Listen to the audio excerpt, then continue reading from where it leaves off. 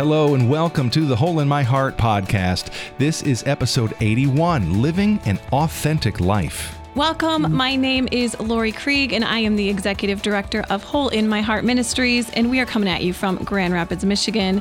And I am here with licensed therapist and Argyle expert in Argyle today, and my husband, Matt. Yeah, you've definitely put it on my heart that I need to wear Argyle every time we do the podcast. Yeah, you know it. We also have our producer and the most professional radio voice among us, producer Steve. Bonjour. Bonjour. Today, we have the privilege of talking with someone many people, myself included, admire a lot because of her courage to lean into the face of the storm of life with authenticity, humility, and courage. And her name is Ann Voskamp. Ann, welcome. Such a gift to be with you all. Thank you for your grace and hospitality. For sure. So glad to have you here. For those of you who don't know Ann, she is a farmer's wife and home educating mama to 7. She's the author of New York Times bestsellers 1,000 Gifts and The Broken Way, among other best-selling books. And Ann was named by Christianity Today as one of the leading 50 women most shaping culture and the church today.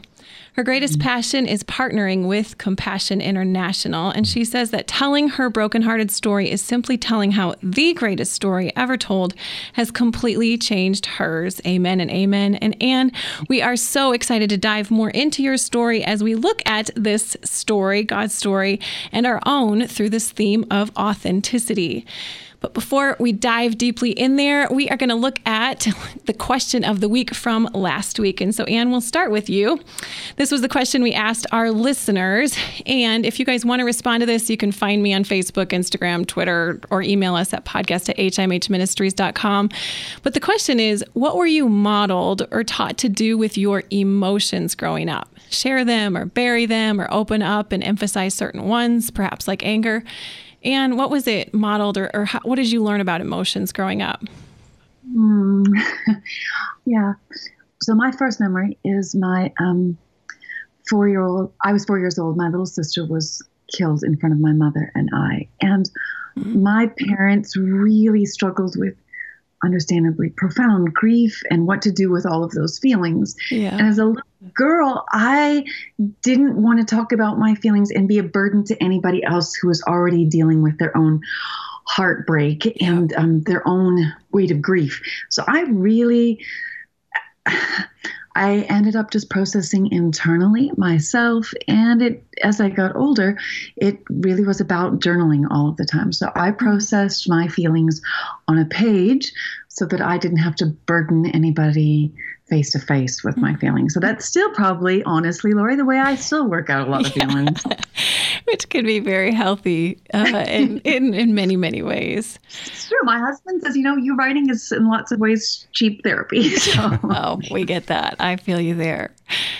Hey, Matt, how about you? Which listener did you resonate with and why is that so? Yeah, I really resonated with what Amy was saying, just in talking about her tendency to kind of bottle things up and keep them very constrained into a specific level and time period. And she said that her parents didn't talk much about sadness and fear, and didn't usually discourage her from opening up either, but was, it was definitely something where she felt like if it went on too long, she was supposed to cheer up and get over it. And I feel like that is a lot of my own kind of story. My family, we didn't really talk about a lot of emotions. And so everything was kind of, hey, let's keep it in the middle. Don't rock the boat. So no super high, no super low, and just, steady Eddie type of thoughts growing up. Oh, yeah.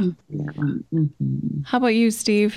Well, I liked what Sooner Mommy 2 said on social media. I was taught to stuff and not talk about feelings. When I did something wrong, my mom would write me this long letter, leave it in my room. I would read it, but we would never process anything. And this has made a lot of things extremely hard in my marriage, she says. But then she had a breakdown and started doing listening prayer counseling. And during that time, a lot of lies that she had believed and like traumatic things that took place in her childhood started to surface. And she says, I've worked through so many things in the past 3 years. It was terribly hard, but I'm a much better person today because of it. And now I'm trying to raise my kids differently, where we process and talk and speak truth and get rid of those lies early. That's good. So I really respect that. I would say for me, I mean, like as a kid, it was like, emotions, what does that word mean? Like in my home, it was just kind of not acknowledged. And I think being the oldest and the only boy, I had a lot of time by myself. So I kind of processed just through my imagination, I think, and listening to music. And so it was just more of the solitary kind of processing. And I guess sort of by default, things get stuffed or at least not fully processed. Oh, yeah. Yeah. I appreciated what Avril had to say. She said, my parents encouraged my siblings and I to talk about our emotions. So difference. At the end of each school day or activity, we'd all take turns sharing how things went, how we felt, etc. Joyous moments and heartbreaking moments were shared. We were all bullied a lot, so to know that home was a safe place to share all of that junk was such a gift. We were truly welcomed to lament and vent. Wow. So this was a rare response. And I ached for her with the bullying, but I related, I can relate more with you, Anne, in my growing up and seeing other people going through pain in my family and then taking to the journals. Matt was joking this weekend about getting rid of them all. And I was like, no, I need to keep them. But in Avril's response, just being in this tough intersection, just talking about the gospel and often talking about sexuality, I see with our 4-year-old, 2-year-old, and another one coming in a month, just the weight, that the cost of living out this discipleship life that Matt and I have, that we get some pain in this daily surrender and some pushback from the world. And so we're trying to raise our children as real warriors and disciple makers. And so just hearing like, okay, you can go through hard spaces, like Avril was saying with the bullying, but you can create a safe space at home no matter how the world is responding. So I was really encouraged by that. All right. So, Anne, we're going to take you on a trip, a vacation from our problems to Goofball Island. Time for Goofball Island! And the vehicle we are taking there is a Lazy Susan, because we're going to play table topics with you. And this is just how for our listeners to get to know you better and perhaps some questions you're not usually asked. And so here we go. Here's the first one. What snack in your house, when it's gone, sends you either to the kitchen to make it or to the store to purchase it? Like, what's that thing that you got to have? My husband went to town today and he said, does anybody need anything? And there were 3 people that said, yes, we're out of peanut butter. That is a staple in our house that is low carb. And we have a son with type 1 diabetes. So we need peanut butter in the house all the time. Okay. You guys, creamy or crunchy? Well, that is always an argument. There you go. And we will actually, there's some of us that like it with no crunch and others of us that like it with crunchy. And there's actually now that sea salt in it. And I prefer the sea salt. Oh, I feel you. Oh, yeah. All right. Question 2 of 3 on this Goofball Island is the world wants to know, Anne, what is your Enneagram number and or Myers-Briggs, and do you care at all? Oh, I was listening to a podcast the other day with Andy Stanley and his daughter with Ian Crone, and the daughter was saying that doesn't everybody think that their Enneagram is the worst Enneagram? Probably. Myers-Briggs, I am INFJ. There you go. And Enneagram, I wear this on my sleeve. It's painful. I am an Enneagram 4. Oh, yeah. Which means I don't have feelings. I am feelings. Yep.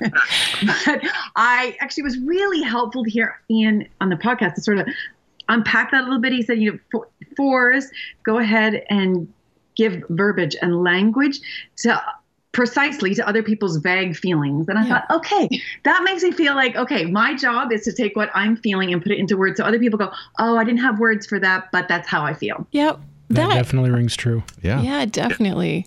And I am a fellow INFJ 4. And so I hear your squirming in it because I'm just always like, don't box me in.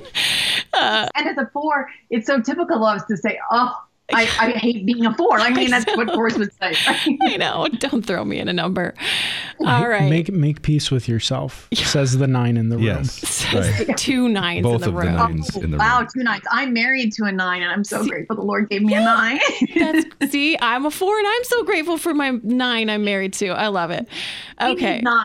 Yeah, we need it. All right. The third on in this Goofball Island is, I know your childhood included some really painful days and some really beautiful days, but what is a scene from your childhood where Anne was really Anne, where you felt like the real you peeked through some of the clouds? I think the days when I would climb up into the really old apple tree out in the backyard and hang upside down and read a book. Yeah. That was totally, my father would come by and he would say, instead of reading what other people are doing, you should get down out of the tree and go do something that other people write about.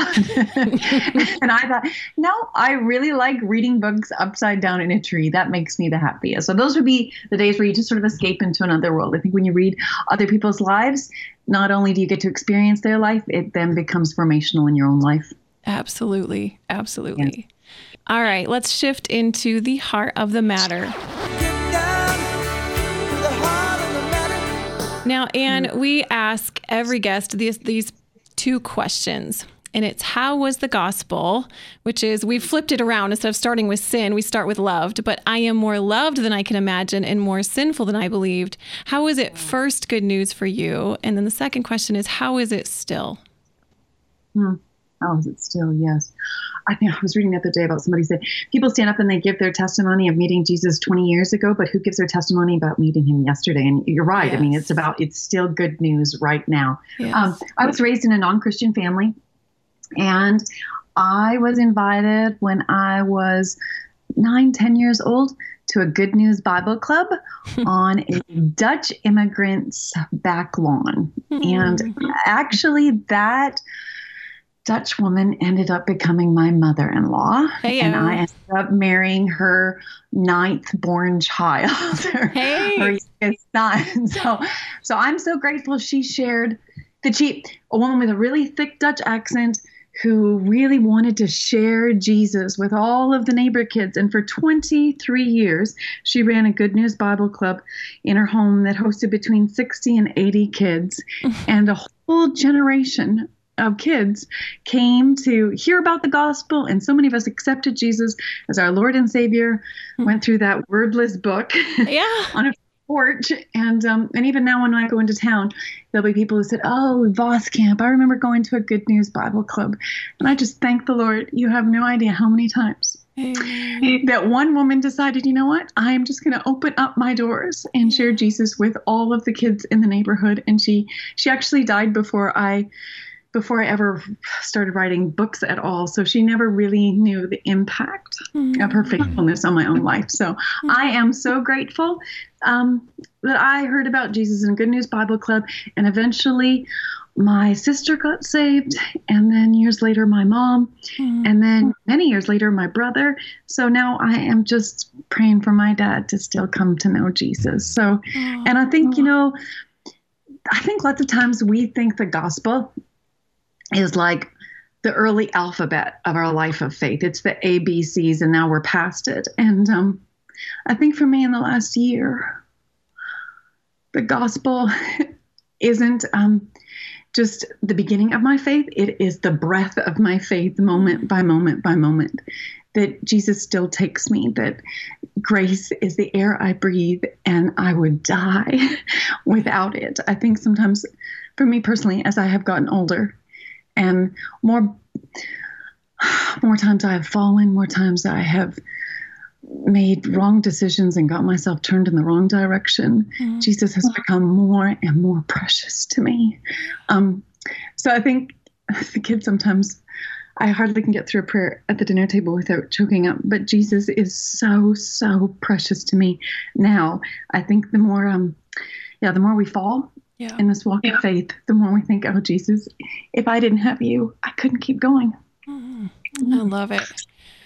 I just want to ask a question right there. Because what you're saying really fits into this theme that I want to dive into, which is this life of authenticity. But what you're describing, Anne, is I hear in your words right now, and even describing how you can't get through a prayer with your kids without crying, that tells me that there is a life that we don't see, that isn't your platform life, that is quiet and rich and is infused by the Spirit.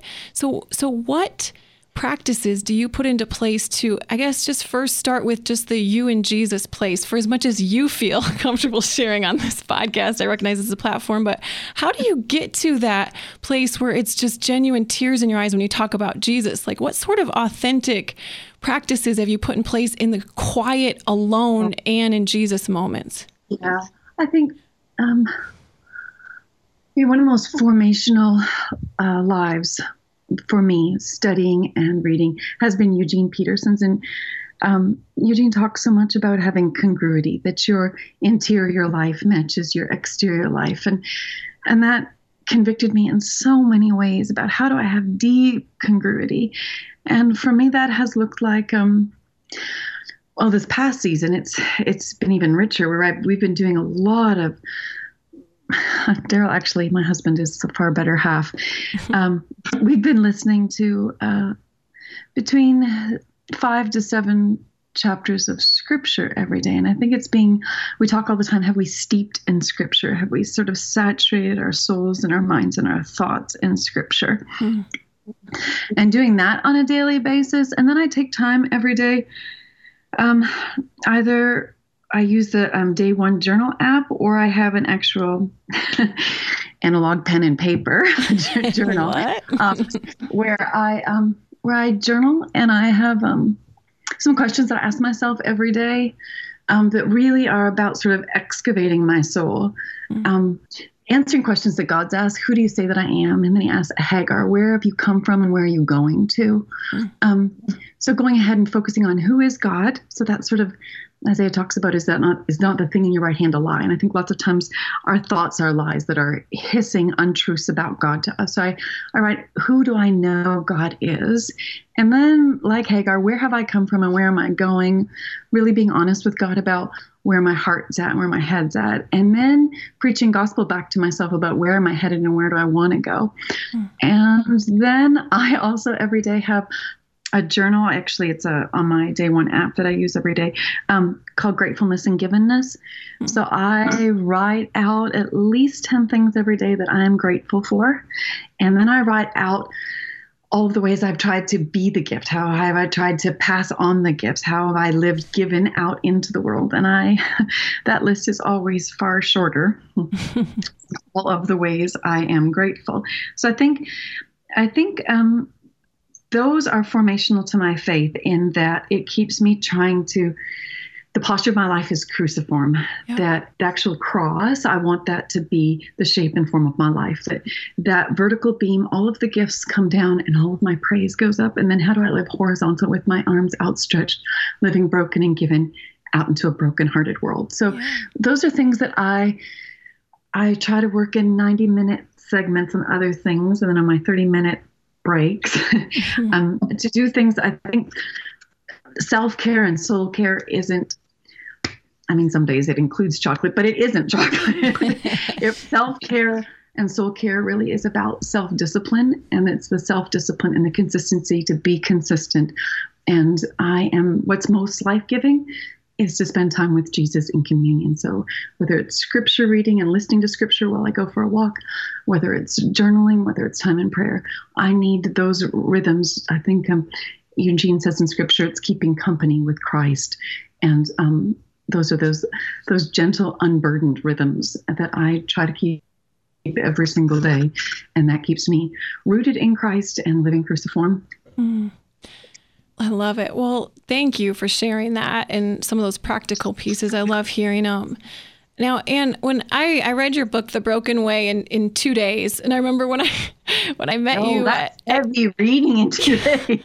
When I met you at Q a couple of years ago, you're like, "Oh, I'm so sorry. You read it in 2 days," and I was like, "No need to apologize," because it was so it just hit me, and I've heard this from other people who've read it. It's such a terrible, precious space where our marriage was going through some pretty intense agony, and the way that you wrote and the way that you write, I hear your Enneagram 4, but not just your 4-ness, your and-ness, God made you to be. But I felt like you opened the door of your heart and invited me to open mine, and we sat with each other on the floor just weeping and looking at Jesus for our hope. And I was so surprised that that you authentically wrote even like about your desire to like cutting and things like that. And like I've wrestled with that in the past, or just like digging my nails in my hand or things like that. And I just couldn't believe someone who has hundreds of thousands of followers and who writes these books would write so authentically. And so I guess, like, why do you do that? Why do you choose to open up the door of your heart like that? I'll be really honest, Lori. Yeah. I was at a book signing in Grand Rapids. Hey. After the way released. Yes, I think it was actually the Baker Books. Yeah. Book. And there were all of these people lined up and I started to weep with the horrible realization that they were all carrying my heart in their hands. They had my book right there. And what had I done? I couldn't take it back. Right. It was clearly that's what you're doing when you're writing. But I think when I'm writing, I'm trying to write for an audience of one. Yep. I'm trying to stay in a really transparent and vulnerable and honest place with Jesus, that I open up my heart and bear it completely to him and let him come in and do painful but healing surgery on my own heart. So when I come to the page, I'm coming to do business with Jesus. And then, I've said it to my husband multiple times, what was I thinking? that now goes out into the world and he'll preach the gospel back to me. You were meeting Jesus face to face. And if he could do this work in you, you're inviting other readers to come in and say, here's my heart, Jesus, do this work in me too. Yep. So it's, I honestly don't think there should be any platforms for writers. There should only be, Jesus didn't have a platform. He had an altar where he came and he laid down his life and he died for his friends. And I think for me, writing is about a place to come and be brutally honest and be of no reputation and lay your heart down and pray that out of your death, there can be other people's resurrections. Yes. Well, I know that happened for me, even just in reading your words, because you didn't point fingers at your own self, because at least that's what I read. It's just, you're pointing at Jesus and you just invited us to sit with you. But Anne, I've got to imagine, so Matt and I, we've been pretty brutally honest on this podcast. Yes. And then we're about to write a book. We just signed with InterVarsity just about our marriage, and it's going to be a story. Thank you. Yeah. Well, yes, to come to an altar and lay down your bare heart. And I'll be honest, I've already said it. The first 3 chapters, I looked at Matt and I'm like, I do not look good in this, but God, he's the only one who can when you are honest this way. But I guess I don't know, maybe it's not even caution, but what are the costs, which, a gospel cruciform life, there's costs. What are some of the costs of this for you? Oh, Lori. I think that if you're going to be a cruciform writer, you're going to bear scars, and there's going to be arrows. There's going to be a crucifixion, and it's going to be painful. Yeah. But that's what the call is. The call is to be like Jesus, and Jesus wasn't elevated. He took on we read it yesterday in Philippians, he took on the form of a slave and experienced the worst kind of death possible. So I think it's saying, Jesus, I want to be so much like you that when I am face to face with you, you'll press your scars into my scars and say, I know her. Yeah. And I think it's really important. This is always a challenge when you share your heart in a book and your story. Your story is never told in a vacuum. Your story always rubs up against other people's stories. How do you honor other people's stories and protect them in the midst of telling your own story? And that's a space of prayer. That's a space of discernment. That's a space of going to someone and saying, this is what I've written. How comfortable do you feel with sharing that with the world? And there are some stories that won't ever be shared with the world. They are stories that that Jesus is creating resurrection out of those dead places without the story being told. And I think that's it's a way of honoring other people. But I do think there's times that you can tell stories in really sensitive ways that get the point across without calling out anybody or teasing out the details of something. I think there's a way that a reader's heart can resonate with your heart, and an unspoken broken that you don't have to break down in detail. So I think bring your heart to the page and ask Jesus to come. And I think that's what I always say to every reader is I just pray that you met Jesus on the pages. So, Anne, how do you, I guess everyone, and I love what you're saying, that no one should have a platform. It's just everyone has an audience of one. But I guess for practical purposes in 2019, most of us have some sort of platform. Like we have our social media world where we're sharing things, whether it's, what we're eating for dinner or our kids or whatever. How and what sort of questions do you ask yourself? Like, how do you figure out what to share? Because you're alluding right now to, okay, I'm maybe not going to share all the details of X story because that's going to hurt Y person. Like, or, you want to be wise in that. So what are some of your vetting questions before you put something in a book or you put it on social media? Like how you're vulnerable, but I know, and so are Matt and I, but we know what we're saying. We're not brainless as we're posting. So what are the questions you ask? Sometimes, generally speaking, pretty much. And I didn't always do that, but in the last several years, there are times I won't tell a story until there is distance between when it happened and I'm telling the story. Yeah. Because sometimes my vision and my perspective will be off. And I really won't see the hand of God the way I need to in the story, in the moment. And perspective and distance will allow me to do that. So our youngest is adopted from China. We were in that story for over a year, and I never shared it anywhere. And then I shared just before we went to China that we were adopting. And then I didn't share about us. We were probably 4 or 5 months home before I shared anything else about her. And what that process was like for me. And then how do I share that in a way that honors her? So I think there are things you need time to let something sort of ferment and ripen in your own heart before I think you bring it out into the world. Then I think you have to think, what is my heart motivation in sharing this? Am I doing this for accolades? Am I doing this to elevate me in some way? That's a check in your spirit to go, no. Jesus, he came to be a servant. If you're sharing something, how does it serve someone else? So it has to be about serving and not about climbing any ladders. I think as Christians, we are called to be dead to all ladders and to go lower to the least and the lonely and lost. So I think it has to be about service. And for me personally, sometimes I get on Instagram, I'll go quiet for weeks on end. And I think there's times where you need to be like Jesus and sort of retreat to the wilderness and be quiet and listen.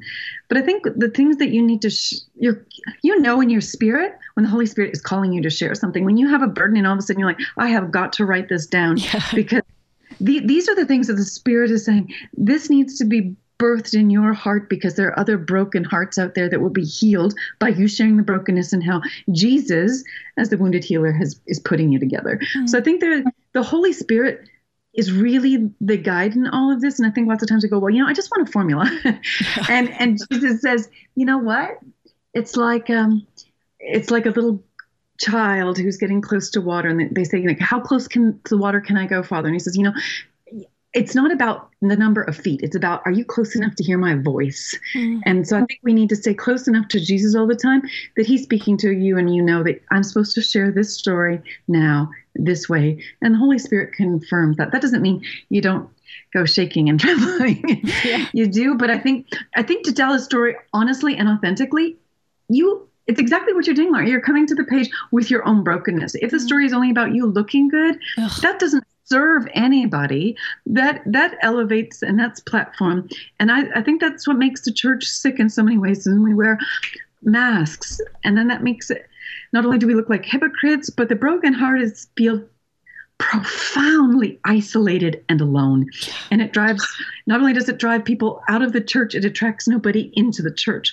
So I think we have to, like what you're doing, you are giving the gift of going first and laying your brokenness down on the page and your messiness and letting Jesus rise up out of the ashes so he alone is exalted and gets all the glory. So I think if you're going to tell a story, are you willing to go ahead and lay your broken heart and your messiness and show your scars? And people might go, wow, that's messy. But I also think it's really important, and I wish I had done this sooner. I think it's also really good to either have a spiritual director or a therapist who's also helping you work out things. So it's like that it's not just bringing your insanity to the page. Yeah. True that.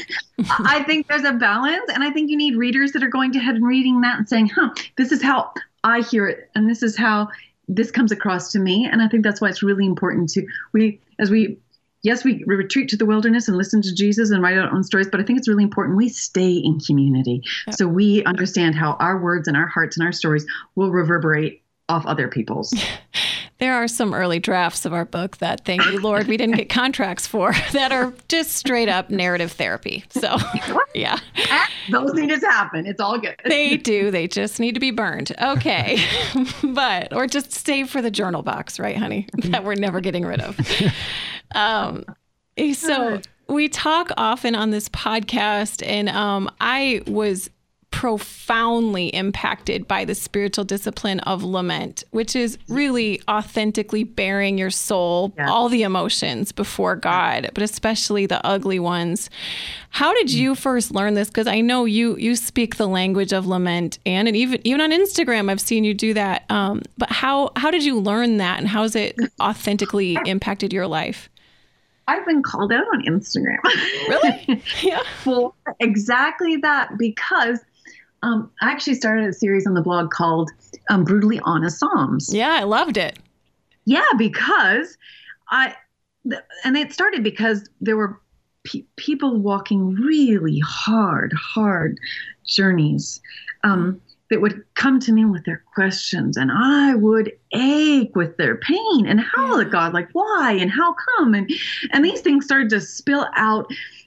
And it was also my way of trying to come back to these people with some kind of, I think so many times people are in pain and they're limping and they're hemorrhaging. Yeah. And we slap bandages on them and cliches, and have trite, passe kinds of verbiage for them and don't really help them. So I think my Brutally Honest Psalm series came out of a place of God is big enough. I mean, really, my whole spiritual discipline of lament comes out of the Psalms. It comes out of David railing at God and really saying things that, like, that we would say, why is that in the Bible? Right. So when I get called out on Instagram, like, you can't talk to God like that. I'm like, wait, go back to Psalms. Look at how David talks to God. Mm-hmm. So I think our churches, there's a place. I wrote a book about giving thanks for 1,000 things. I am all about raising my hands in worship and praise. But to understand, lots of times that's a sacrifice of praise. That comes out of a broken place. So how can our churches be safe places for people to lament about brokenness and to be honest about why is God allowing this sickness, this illness? Is God really good? And wrestle out his sovereignty. And I think, do we have practices that really root us in those Psalms, which is David's heart splayed before God? And he's not only is he good, he is safe, and he thinks it's good for his soul to go ahead and lament honestly. So I think if our churches, our communities, around our dinner tables, or places that were really safe places. I call it stego, where love is a roof. Yeah. Love is a place where you can come in and be honest, and I will be a shelter for your storm. A stego safe place to say, this is what I'm so angry with God about, because we can't really have a robust theology if our roots are really, really shallow and we haven't really wrestled things out with God. So I think for me, that spiritual discipline of lament comes from every day. Actually, we have it out on a wooden book stand with the Psalter, the book of Psalms out, so that we have a psalm every day that we are meditating on, that's there all day, that we can all see and return to. And David has questions for God, and he shakes God, and he asks God, and he asks, why is his soul so downcast within him? So I think that encourages a family DNA, a spiritual DNA of honesty. And then there's a difference between lament says that has deep pain and brings it to God and still declares that God is good. Yep. Complaint is something different. Complaint has these issues and questions the goodness of God. So I think we have to look at the Egyptians all the way, or the Israelites all the way through the Old Testament. This murmuring and grumbling against God is very different than David in the Psalms, who has these questions. But again and again, you see, by the time he ends a psalm, he's back to, he is steadfast and unshakable in his knowledge of who God is. And we can't have that unless we are steeping and saturating ourselves in the Word. Unless we are wearing the lens of the Word, our whole world warps. So. Oh, yeah. So good. Well, yeah, if I can just jump in here a little bit, like you talk about David and just this heart that he had for God, and a man of immense failure that he was confronted with, but then also, if you think back to just the anointing of David, where he was even left out of the lineup, like he was the shepherd, he was not, kingly material, yet out of that place of lowness is when God looked at him and said, I affirm you, and I'm going to raise you up, and and he calls him out of that low place to a deeper relationship. And I can't help but think that experience of knowing God's love for him, not based on status and stature and feeling like he has to have everything put together, allowed him to approach God in a much more authentic way. And in doing that, it would reinforce, almost like this self-perpetuating, like reinforcing of the love that God has for him, which then drives him deeper into it. And I feel like this process of confession and then allowing ourselves to be affirmed in our failure, that in spite of everything that we've done wrong, that God is still so immensely in love with us. Like if we don't have that, we won't be authentic. We won't be honest if we believe that in our failure, God will reject us. And I think that was so well articulated and you don't need to be a 4 or 9 did that beautifully. Look, everyone, he did it. So powerful.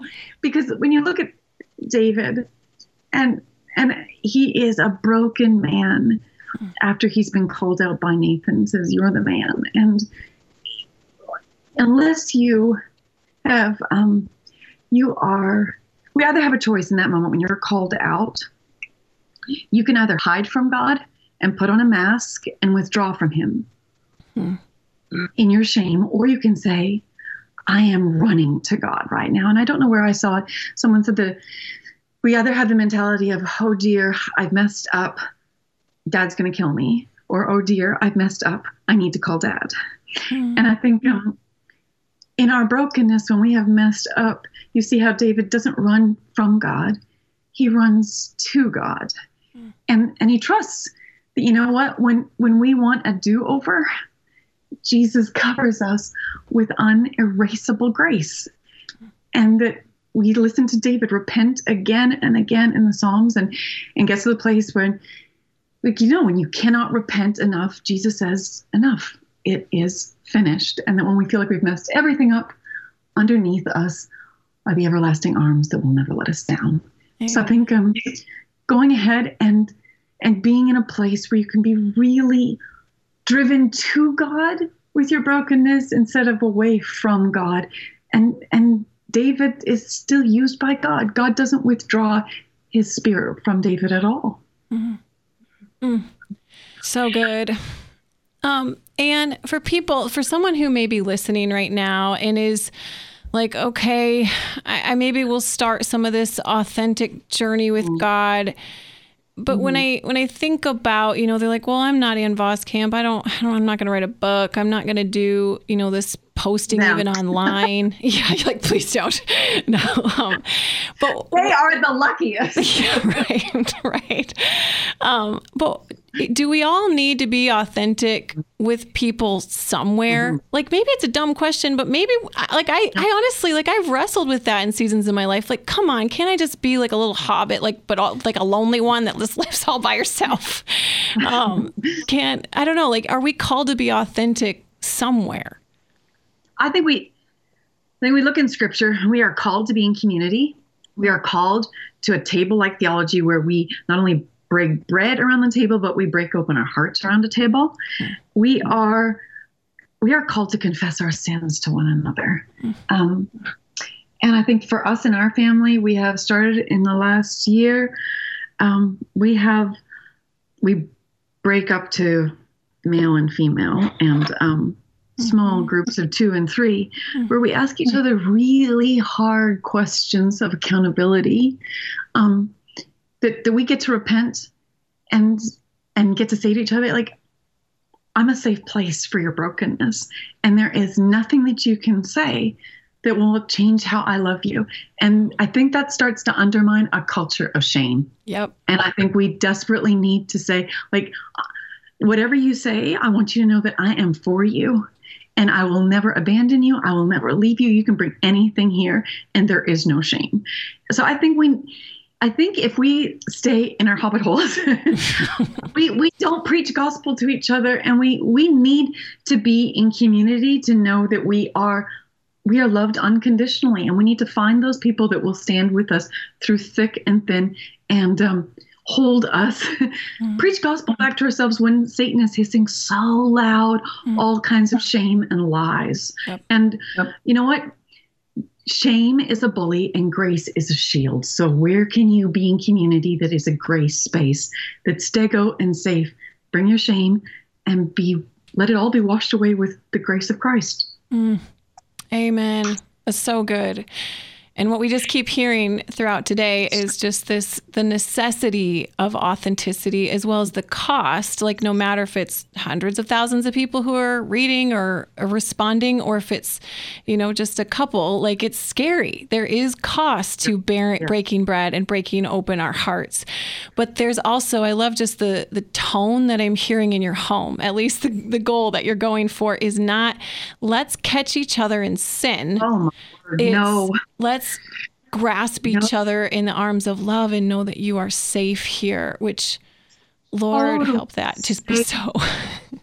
Totally safe. And that there is no shame for any sin that you will bring, because I'm at the foot of the cross, so grateful for Jesus' grace for me. Yeah. So I think when we are really aware of our own brokenness, how in the world could we cast any stones at anybody else ever? Yes. Amen. Amen. And that's just the heart of Jesus. Well, Ann, thank you so much for authentically journeying with us today. It's just been such a gift to have you as a guest. Well, thank you for your voices, your testimony, and your lives. You are a gift not only to this generation, but to the church, and as your voices go out to all of the nations, to be honest about our brokenness, because in places, when we look at it, the road to Emmaus, when hearts are broken, when bread is broken, then Jesus is recognized in those broken places. Amen. And the eyes of our hearts are opened to see who our hope really is. So thank you for just living with broken hearts. That does have a cost for you desperately. But on this side of the microphone and the screen, please know how much your heart has ministered to mine. Oh, thank you, Ann. And likewise, just really, thank you. And you all who are listening, we will connect you to Ann's books and blog and Instagram. And as we've been alluding to, it's worth a follow if you have ever experienced pain or are right now. And if you desire a hopeful friend with you on the journey, I really appreciated it. Now, for those of you who are joining us next week, I have a question for you. what is a funny, ridiculous tradition your culture has? And so in this season in Michigan, in West Michigan, there's a lot of Dutch people. And you can tell because we're 90 feet tall and blonde and blue-eyed, and that is me. But my Dutch siblings out in Holland, Michigan, which is about 45 minutes from Grand Rapids, they do this thing called Tulip Time. And people dress up in old-timey Dutch clothes, which it's just like aprons and hats, but also these horrific wooden shoes, and they clomp and dance. And so I would love to hear some of your cultural strangeness that just makes you go, all right, people. So please let us know. You can email us at podcast@himhministries.com or find me on Facebook, Twitter, Instagram. It's Lori Krieg, Krieg. Additionally, if you guys are looking to journey well alongside LGBT people, Matt and I do a workshop training, which the biggest takeaway people have from it is, yes, they learn how to walk alongside LGBT people better, but they're like, so this is just good relational care work. We basically just teach you some of like what Ann was saying, just how can we judge another, just really to look in the mirror first and look at our own hearts and actions before we dare to even dream of looking at another's hearts and actions. And so we love teaching it. It's a 6-hour workshop, which sounds long, but it flies by for us and for those who walk through it. So if you have any questions or want to learn more, email me at Lori@himhministries.com. All right. Well, thank you guys so much for joining us. It's been such a pleasure to be with you. And for all of us here at the Hole in My Heart podcast, we will see you next week.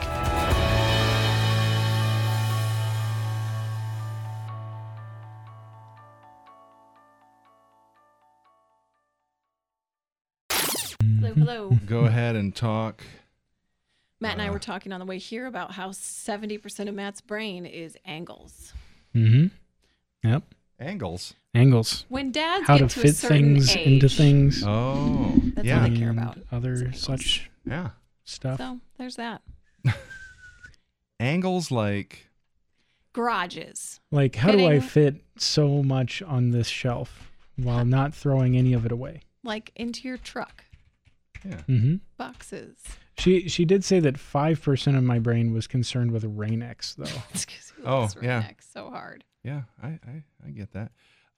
So also like packing the trunk Yes. when you're going on Packing a the trip. trunk. Oh, yeah. No, We- the big things are, packing for the trips Yeah. and the dishwasher. Oh, yeah. Only men know how. Only I know how.